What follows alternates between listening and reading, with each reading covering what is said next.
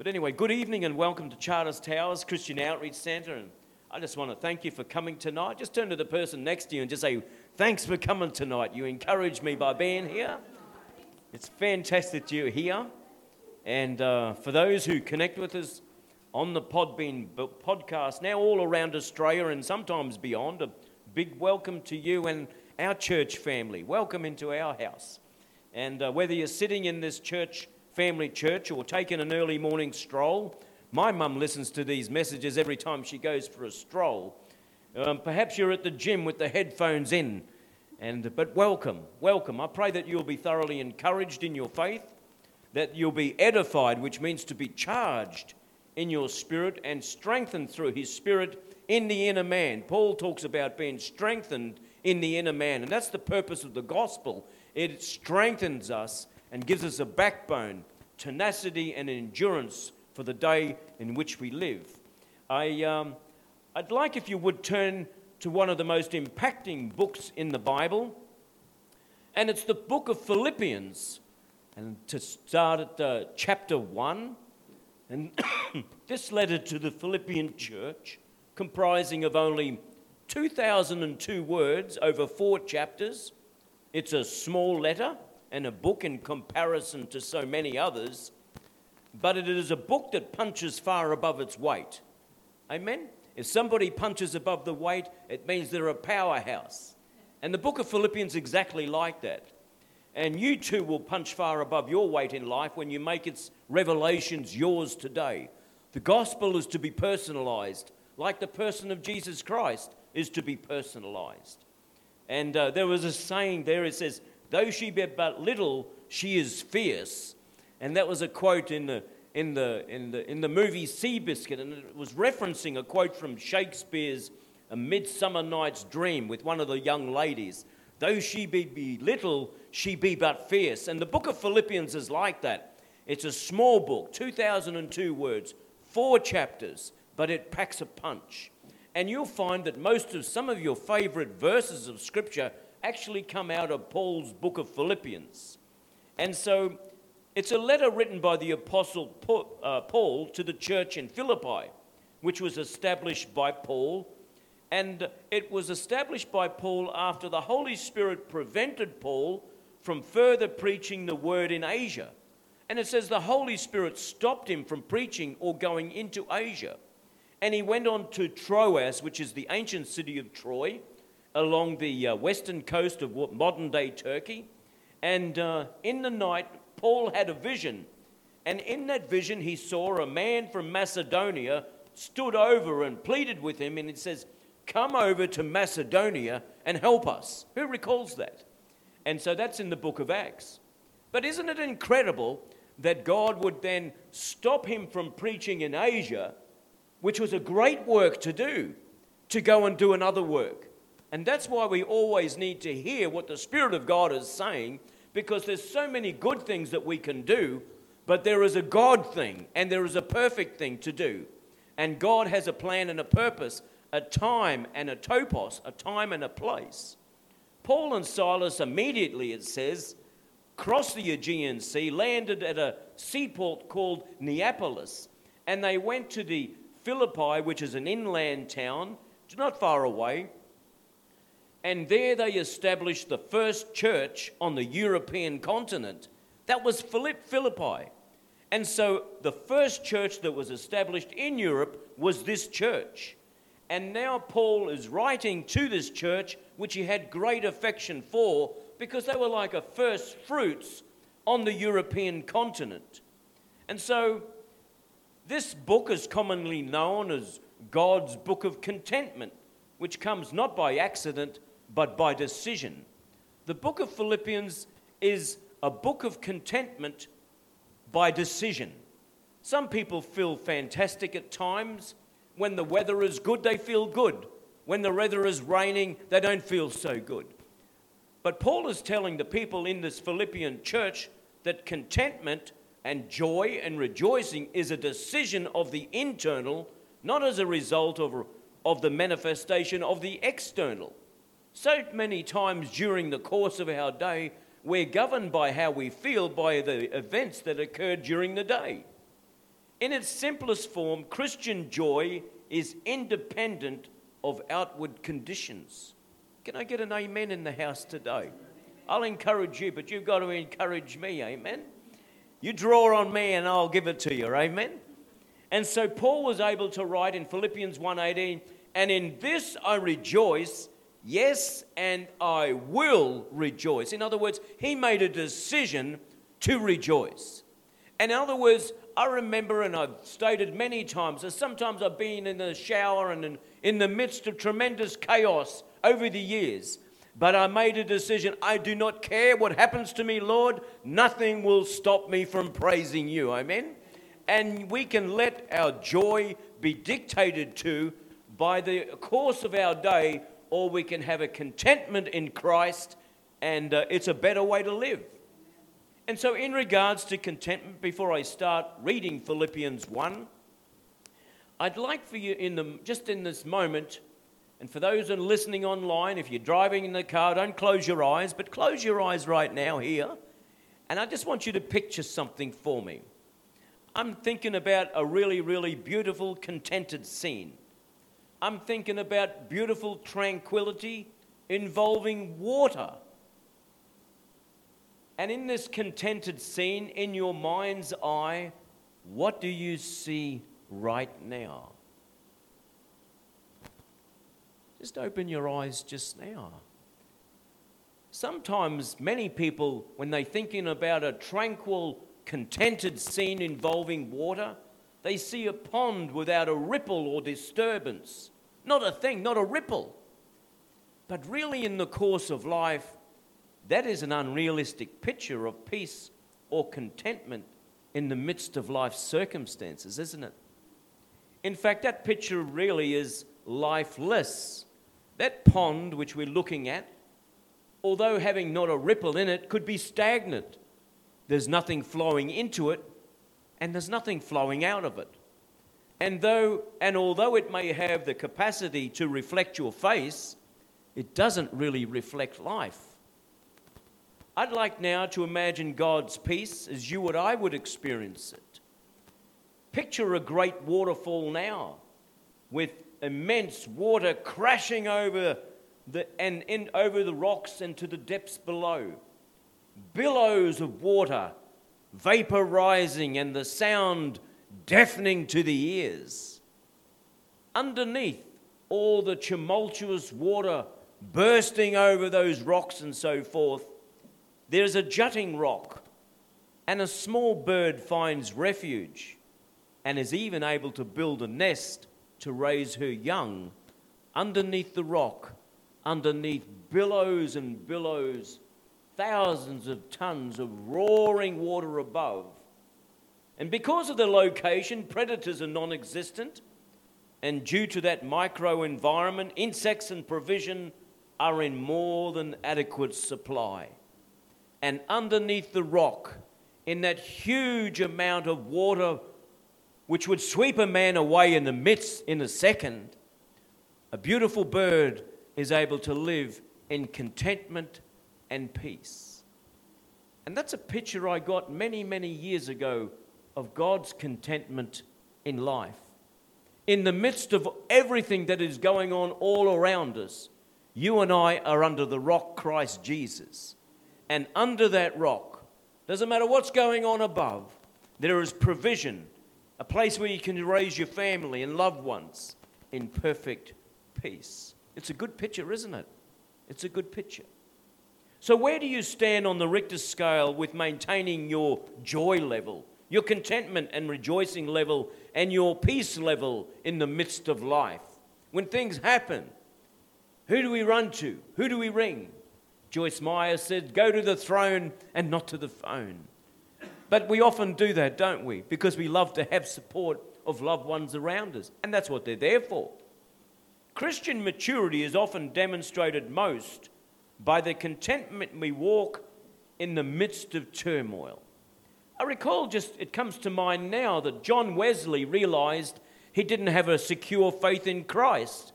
Even though he'd done this amazing theological degree, he could speak in Latin fluently as he could English. He could speak Greek and he could speak Hebrew. He could do all these amazing things. When he crossed the Atlantic to go and save the heathen in America, in the midst of a storm, he realized he was fearing for his life. And he looked at the Moravian believers there. And it was like a grassroots Christianity group from Germany. And here they were singing psalms and hymns and spiritual songs. And they were surrounded by a tremendous peace and contentment. And he knew that they had something which he didn't.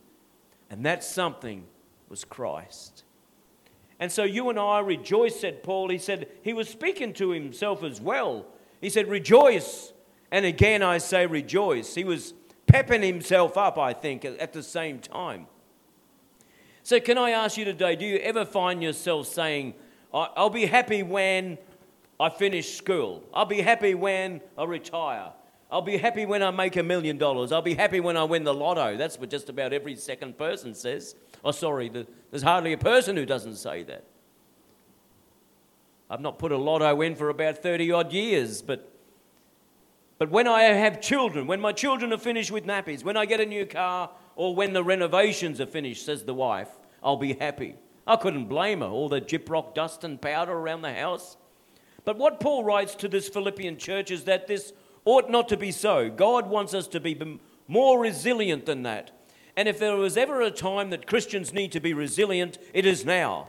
Because the forces of hell are being unleashed upon the earth. And I believe there's a polarization in the spirit realm. And the grey area of life is being emptied out as people are being called to make a choice to serve God or not to serve God. And so no longer being motivated by what I see as a believer. We're no longer swayed by our emotions. External situations and circumstances should not affect our inward or spiritual life. Easier said than done, isn't it? But that is what Paul is advocating in this book of Philippians. And so the past also not affecting our future or dictating our future, that's a good one as well. So he presses on to the upward call of God in Christ Jesus. But tonight with direct reference to the Word of God and specifically to this book of contentment, I'd like to share now just a couple of thoughts. It's hard to do comprehensively anything in half an hour or so. So we'll just touch on some things. So in the 4 chapters, 2,002 words, there's some main themes repeated over and over in this book of Philippians. And Paul even explains that. He says, for me to write the same things to you is not tedious, but for you it is safe. And so he mentions things over and over and over again. And so I'll just read the first couple of verses there just to set the scene a little bit. And it says, Paul and Timothy, bondservants of Jesus Christ. So Paul writes this amazing book of contentment while he was in a Roman prison, while he was chained to the wall. Amazing, isn't it?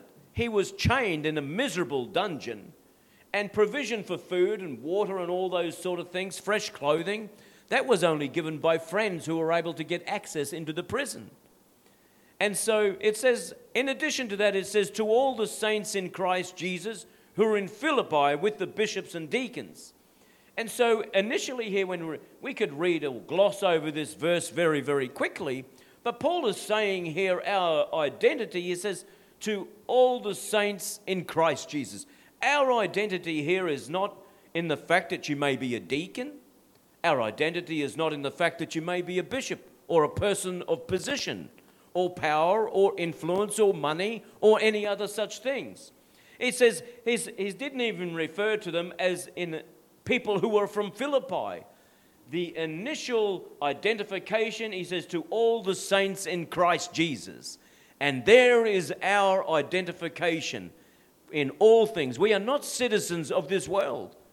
Paul goes, that's exactly right, isn't it? Our citizenship is not in heaven. He says, whether there be Greek, nor Hebrew, Scythian, slave, nor free, but Christ is all and in all. My identity is not being an Aussie guy from Dutch descent. My identity is not being an indigenous person or any such thing. My identity is not in my job. It says, but my identity here is to all the saints in Christ Jesus. And I believe this is really the hallmark of this entire book. Although it mentions the word rejoice and rejoicing 16 times, do you know that this book mentions the name of Christ and reference to Christ over 50 times? And often it's not even found in your notes. You see, the reason that Paul had contentment in all these things was that he was in Christ. Amen? And that is a big, big thing. A big thing. And so, also in addition to that, he says, I thank my God upon every remembrance of you. I'll go, grace to you and peace from God our Father and the Lord Jesus Christ. And so Paul opens every single one of his letters with a similar signature, or in all 13 of the letters, and also closes with a similar salutation. Grace to you and peace from God our Father and the Lord Jesus Christ. Except for the book of Hebrews. So we know firmly that Paul wrote 13 of the books and possibly Hebrews. But all 13 of those books start with that grace salutation. And so it goes on today, always in every prayer of mine, making requests for you all with joy. There it is, the first mention of joy. For your fellowship in the gospel from the first day until now. Being confident of this very thing, that he who has begun a good work in you will complete it unto the day of Jesus Christ. And so it speaks of progressing in God. And there is many references throughout the whole book of progressing in God. More than 5 or 6, I believe. And so Paul's signature in every introduction and concluding remarks is grace to you, which means a God-given ability, a divine power that comes upon us to accomplish everything that we have been called to do. In addition to that, he says, I'm a bondservant. He says, Paul and Timothy, bondservants of Jesus Christ. And there are many, many references of him being chained, as inasmuch as both in my chains and in the defense and confirmation of the gospel, you are all partakers with me of grace. And so here he is. Paul was actually chained to the walls of his prison, to the wall and to the floor. And in addition to that, in chapter 2, he references himself as like a bondservant of Jesus Christ, referencing that Jesus himself came as a bondservant to humanity. So he identifies himself with Christ as being a bondservant. And so, as Christ made himself of no reputation, taking the form of a bondservant and coming in the likeness of men. That's in Philippians 2:7. And so here we say rejoice, joy and rejoice mentioned 16 times in 4 chapters. Joy and rejoicing. I could go through those 16 references, but for the sake of time I will not. There is also a couple of references to having someone as a pattern, and it's good. And I think you cannot have a pattern sitting at home with godly fellowship with this new trinity that's come about after COVID, me, God, and YouTube. And people have stopped fellowshipping by and large. Living in the town, access to the body of Christ, access to good fellowship. And so here we see this new trinity called me, God, and YouTube. And I can listen to all the great... but who shepherds people? Where is the accountability in stopping fellowship with other people? And it says, all the more as you see the day approaching, don't stop fellowshipping. Because we know then in all the last times chapters of the Bible, Matthew 24, Luke 21, and Mark 13, they all begin, take heed that no one deceive you. So deception will be the greatest enemy of the church in these last days. And the greatest thing, I think one of the greatest safeguards is being in close, good, godly fellowship with gospel-believing, Bible-preaching, Holy Spirit-led people. Amen? It's a great safeguard for us all. And so here we're talking about progress now, and there's many references to continuing the work of God. Philippians 1:6, being confident of this very thing, that he who began a good work in you will complete it until the day of Jesus Christ. And there's one of the references there. Amen? Being confident of this, Philippians 1:25, I know that I shall remain and continue with you all for your progress and joy of faith. Paul was really, really keen. I love the way that Paul ministers in these days, and he prayed for this church. He was in constant contact with this church, and being a tremendous apostle, he didn't subcontract the looking after this church to someone else. He prayed for this. You know, that's what you see about leadership these days. They very quickly pass things on to somebody else. Paul never did that. He identified with them, he built that church, and he never lost contact with that church. He remained in contact, he constantly prayed for them and visited them. He never was at a distance from them in the spirit. Work out your own salvation with fear and trembling, progress. Philippians 3:12, not that I have already attained or already perfected, but I press on. Progress. He's speaking about progress here. Verse 13 and 14 say the same thing. Forgetting the past and press on to the future. Do not allow the rear vision mirror to be bigger than the future that lies ahead. And that's the true of, I use that analogy often. And so we continually look forward. Amen. We continually progress in the things of God. And I think it's one of the saddest things that I see in Christian circles. Christians become civilized, and they seem to somehow be content where they are in God.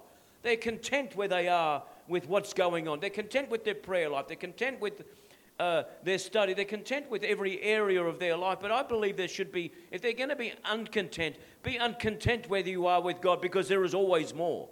There is always a pressing in. There is always a working through. There is always fastings and breakthrough. If not for yourself, for the church. If not for the church, for your loved ones. Pressing in for those things.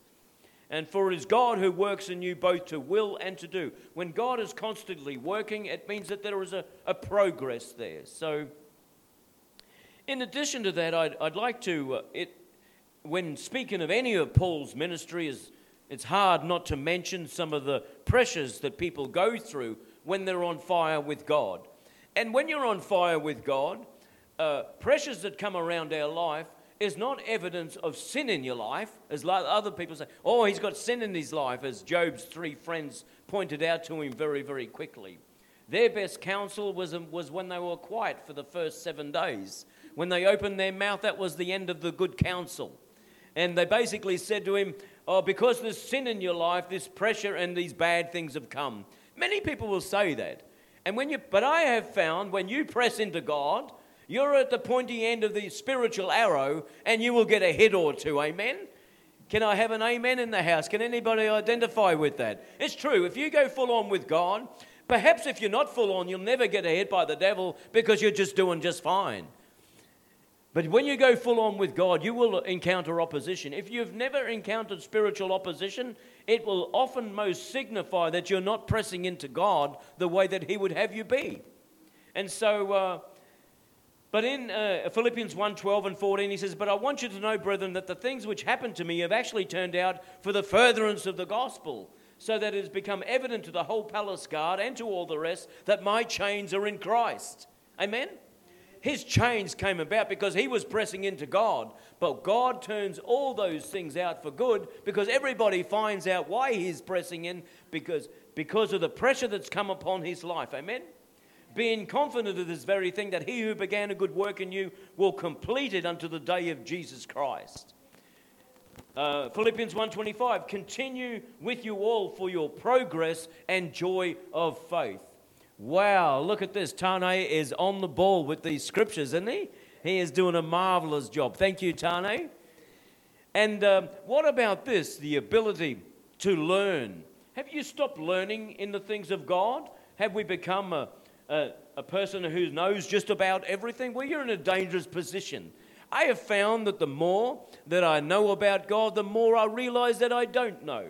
I've got something like 36 or 39 Bibles now, and I just can't get enough. And there's a whole lot more that I want to get because I realize that God has more for us. Amen? More for us. And he says Paul said in Philippians 4:11, not that I speak in regard to need, for I have learned in whatever state I am to be content. I know how to be abased and I know how to abound. Everywhere and in all things I have learned both to be full and to be hungry, both to abound and to suffer need. And then we come across this great scripture which you all know. I can do all things through Christ who strengthens me. Amen? Man, fantastic. And so many of the keys of contentment are found throughout this letter to the Philippians, but a concentrated form to reshape your future lies in chapter 4. And let's go there just briefly. And Philippians 4:8. And it says, Yet indeed I also count all things lost for the excellence of the knowledge of Christ Jesus my Lord, for whom I have suffered the loss of all things, and count them as rubbish, that I may gain Christ. The King James Version calls it a little bit more abrupt. It says, I count it all as dung. That's what it says. I count all these things as dung. And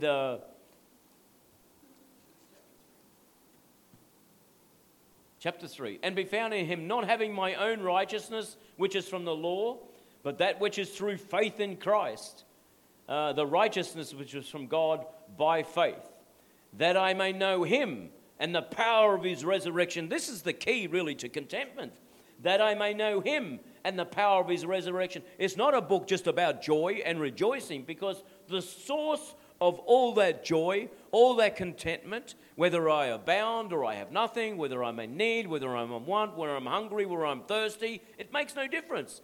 That I may know him and the power of his resurrection and the fellowship of his suffering, being conformed to his death. Amen? Fantastic scriptures. There are so many gems in this little book of Philippians.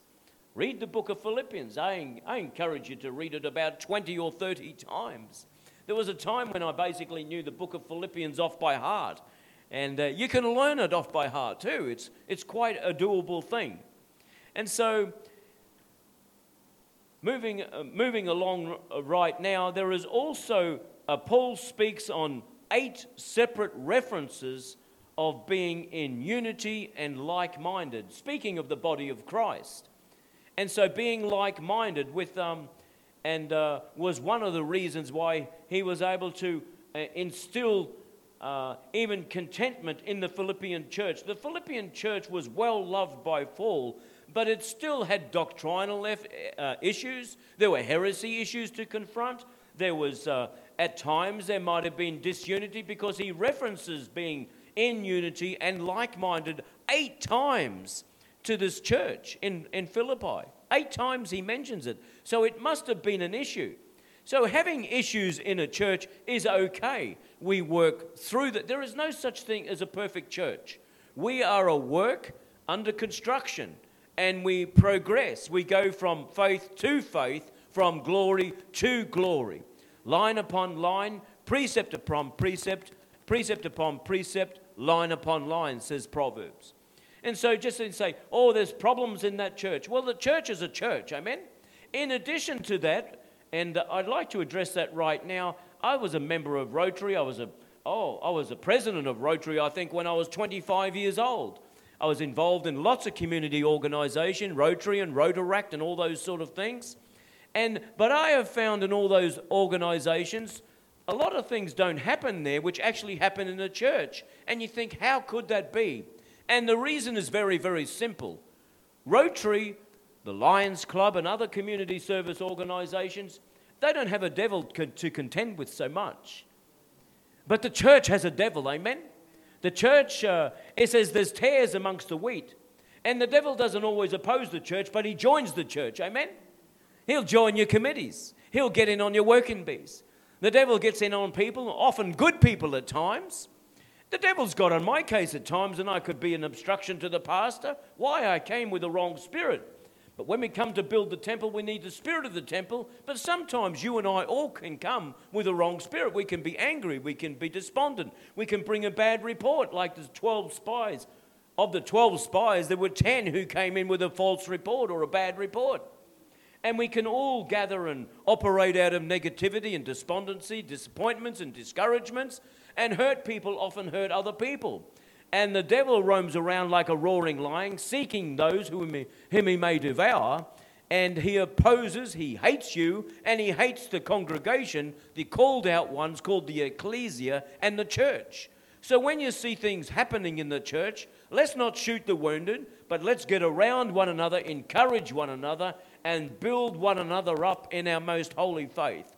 And don't play along. The devil feeds off the dust of the earth. He's been doing it since the Garden of Eden. He started off as the serpent of old, but in the book of Revelations, he's now the great dragon. How does he get bigger? By feeding off the dust of the earth. He hates us, and he hates the church. And so odd things can happen in church situations, but we don't throw the baby out with the bathwater, but we begin to pray into those situations. And if things are not perfect, we just begin to pray. Be the answer, not an addition to the problem. Amen? And so with all these repeated references over and over and over again, I'll just go back to Philippians chapter 1 there. I'll breeze through a few verses there and then finish up. And for God is my witness how greatly I long for you all with the affection of Jesus Christ. This is Paul, the beloved apostle looking after and cherishing his first fruits church. And he's an absolute gem of a great apostle, looking after the welfare of others. And he says, and this I pray, that your love may abound still more and more in knowledge and all discernment, that you may approve the things that are excellent, that you may be sincere and without offense till the day of Christ. What a key for us, for contentment to be without offense. The Bible says a wise man will not take offense. That's what a wise person does. And it's so easy. It's almost like a national pastime to walk around to see if I can get offended by something. Turn on the TV and see if I can be offended by something. Look at a sign. Look at somebody's dress code. And, I'm offended. I'm offended. I'm thinking, oh, gosh, give that man a medal. He's only the 10th for the day that I've talked to. I'm offended about this and I'm offended about that. Paul says, don't take offense. Don't do it. See, it takes a big person to walk away and not take offense. And just say, the guy's having a bad day. I'll leave it at that. Walk away. Don't try and understand everything. We are not going to do that. That you may approve the things that are excellent, that you may be sincere and without offense till the day of Christ, being filled with the first fruits of righteousness. Our righteousness, is by Jesus Christ to the glory and praise of God. I want you to know, brethren, that the things which happened to me have actually turned out for the furtherance of the gospel. I'll go on from there to verse 15, and I'll touch on a point here in this book here. And it says, some indeed preach Christ even from envy and strife, and some also from goodwill. The former preach Christ from selfish ambition, but the later out of love, knowing that I am appointed for the defense of the gospel. This is Paul's answer when he saw people preaching the word of God in a manner that he possibly didn't really like so much. He said, what then? Only that in every way, whether in pretense or in truth, Christ is preached, and in this I rejoice and will rejoice. There are a lot of people who don't travel in the same lane as you in regard to the Christian faith. I was disappointed to watch on YouTube a man I greatly respect, one of the world's greatest evangelists, and he was pulling down another ministry and a move of God. And I thought he really it didn't become of him to do that. And I thought he should have just left it alone. These people traveled in a different lane to him, but they were doing the word of God. And they were carrying out the Great Commission in the way that they saw fit. And I could see it was genuine. He too was in a lane. He's in an evangelistic lane, and he attracts tremendous world viewership. And he did fantastic work. And so we're not to judge other people's work of Christ. And here Paul does the same. He says, whether in pretense or in truth, he says, I just rejoiced that Christ was preached. Amen? And so reserve your opinion in regard to other people's ministry. Sometimes just keep your mouth shut. And that's not so easy sometimes, particularly for someone like myself. But for I know this will turn out for my deliverance through your prayer and the supply of the Spirit of Jesus Christ. Who supplies the Spirit? Jesus Christ. Amen. The centrality of this gospel message in Philippians, 2,002 words, but over 50 references to the person of Jesus Christ. It's ultimately not about rejoicing. It's ultimately not about contentment. Ultimately it's not about unity or progressing in the faith, or I can do all things through Christ who strengthens me. This book was written to the Philippian church to thank them for their offering that came Paul's way, because they always supplied Paul's needs, whether he was in town or whether he was ministering down in Athens or somewhere else. This book is about the centrality of Christ, and that is the root of all your contentment. It's a beautiful message. And Christ was not part of Paul's life. Christ was his life. Christ is not part of your life. He is your life. He is not a slice of the apple pie. He is the apple pie. Amen? Not part of your life. He is everything. He was a bondservant of Jesus Christ. He wasn't chained by imperial Rome. He said, I'm a bondservant. I'm chained to the gospel. He says, though I be chained, he said, the gospel will never be chained. His chains were in Christ. He says, good work and you will complete it until the day of Jesus Christ. He said, go on, in another place, Christ will be magnified in my body. In another place, hearing the same thing, he says, to live is Christ and to die is gain. He didn't care. He didn't care. He said, I could stay here and be a minister and you'll be beneficent and you'll be a beneficiary of that, or I could die tomorrow and be in Christ. I really don't care. And that's how we should be. Rejoicing more abundant in Jesus Christ. And another place is your conduct should be worthy of the gospel of Jesus Christ. Worthy of the gospel. To believe in Christ, to suffer for Christ, righteousness through Christ, and the supply of the Spirit in Jesus Christ. His identity is in Christ. And I'd like if you just go to Ephesians chapter 1, and I'm going to show you something here. And it's all out in the open. And in this gospel, you'll see more than 13 times mentioned in 13 verses. It speaks about this is written by Paul again to the church in Ephesus, which of course is in modern day Turkey. And in 13 verses, it mentions being in Christ, in whom, in him, in whom, 13 times. Amazing, eh? In 13 verses. In Christ, in him, in whom. When you go through the book of Colossians, which is Paul's letter to the Colossian church in Colossae, and says it talks about being in Christ, in whom, by him, through him, and for him, over and over and over again. So here we see it's all out in the open, being in Christ, in him, and in whom. But in the letters to the Philippians, it's concealed. In Colossians and Ephesians, being in Christ is totally revealed, but in Philippians, it's concealed. But when you read it a little bit more closely, and I encourage you to dig into the word, read it, meditate upon it, think about it over and over and over again. It's a beautiful book. It is a beautiful book. I'd like to go to, in closing now, as Jules comes to the keys, in Philippians 4, verse 8, it says, finally, brethren, it talks about the things what we set our minds on. Contentment.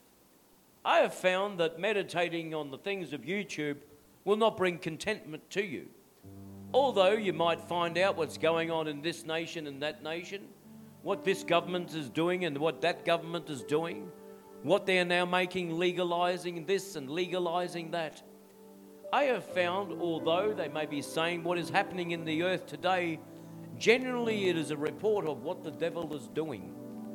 When I turn on the ABC, which is anything but Christ, it's giving us a report on what the devil is doing today. But here is what Paul says.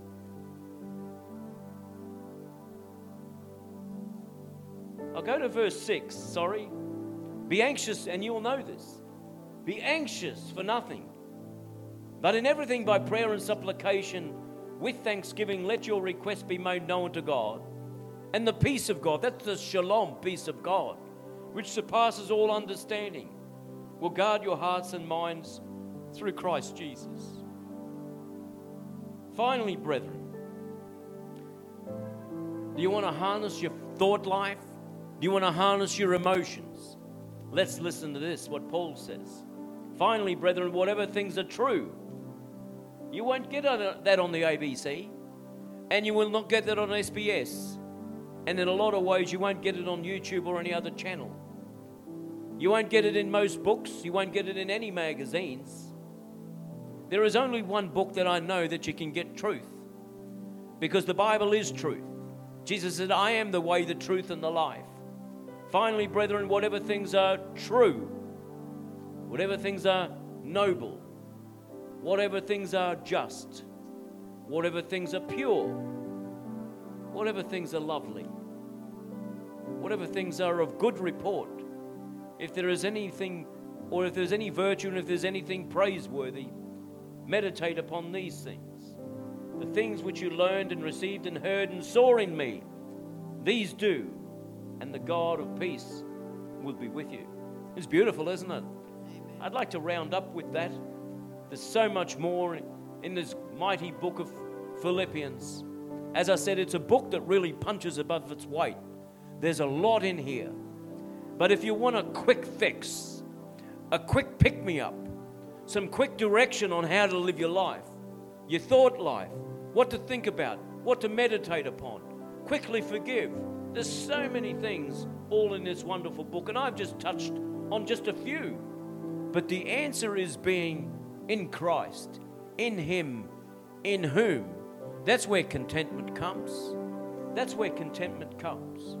And it says, Jesus, there is therefore now, what about Romans 8:1? There is therefore now no condemnation to those who are in Christ Jesus, who do not walk according to the flesh, but according to the Spirit. For the law of the Spirit of life in Christ Jesus has made me free from the law of sin and death. What about 2 Corinthians 5:17? Paul again writes, therefore if anyone, there's no discrimination there. It's an inclusive gospel. There is nothing there for the frozen chosen or somebody like that, or just for the elite. It's for everybody. Therefore, if anyone is in Christ, anyone, that's you and I. He is a new creation. Old things are passed away. Behold, all things have become new. The old is gone, the new has come. There is so much talk these days about equity and equity of opportunity, but the gospel doesn't restrict in any way, shape, or form. The cross is the great leveler, for all have sinned and fall short of the glory of God.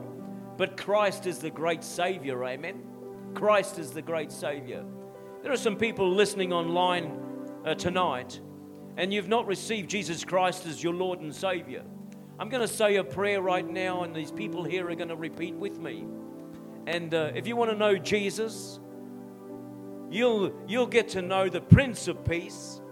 Contentment will finally become yours, and that burden of sin on your life will be lifted off, and you'll be given a brand new life. And the cross puts an end to the past and gives you a brand new future in Christ Jesus. I pray that you repeat this prayer after me. Dear Lord Jesus, nice and loud. Dear Lord Jesus, I come to you now. I come to you now. Forgive me, Lord God, of my sin. Forgive me, Lord God, of all my I sin. repent deeply. I repent deeply. I thank you, Lord, right now that I am washed and cleansed by the blood of Jesus. Thank you, Lord, right now that I'm washed and cleansed by the blood of Jesus. Jesus, I invite you and the Holy Spirit into my life now. Jesus, I invite you and the Holy Spirit into my life now. I thank you that I am born again of the Spirit of the living God. I thank you that I'm born again of the Spirit of the living God. We're going to close right now with a beautiful song. It's an old song, and Jules will introduce it. But I thank you, everybody, for coming tonight. I'll just close in prayer while we finish with this worship song. Father, in the name of Jesus, I pray heaven's richest blessing over those who have come tonight. Those who are listening online, I pray the Spirit of God. There is no distance in the spirit realm, and I pray, let the peace of heaven touch you. Let the peace of heaven touch your family, and let the peace of God touch your loved ones in Jesus' name. I pray, Lord God, as the gospel goes out, Father God, it will not return to you void, but shall accomplish that which you please, and it shall prosper in the thing for which it was sent. I pray, let that peace of heaven, which surpasses and transcends all understanding, right now guard your hearts and minds in Christ Jesus. And everybody said, Amen.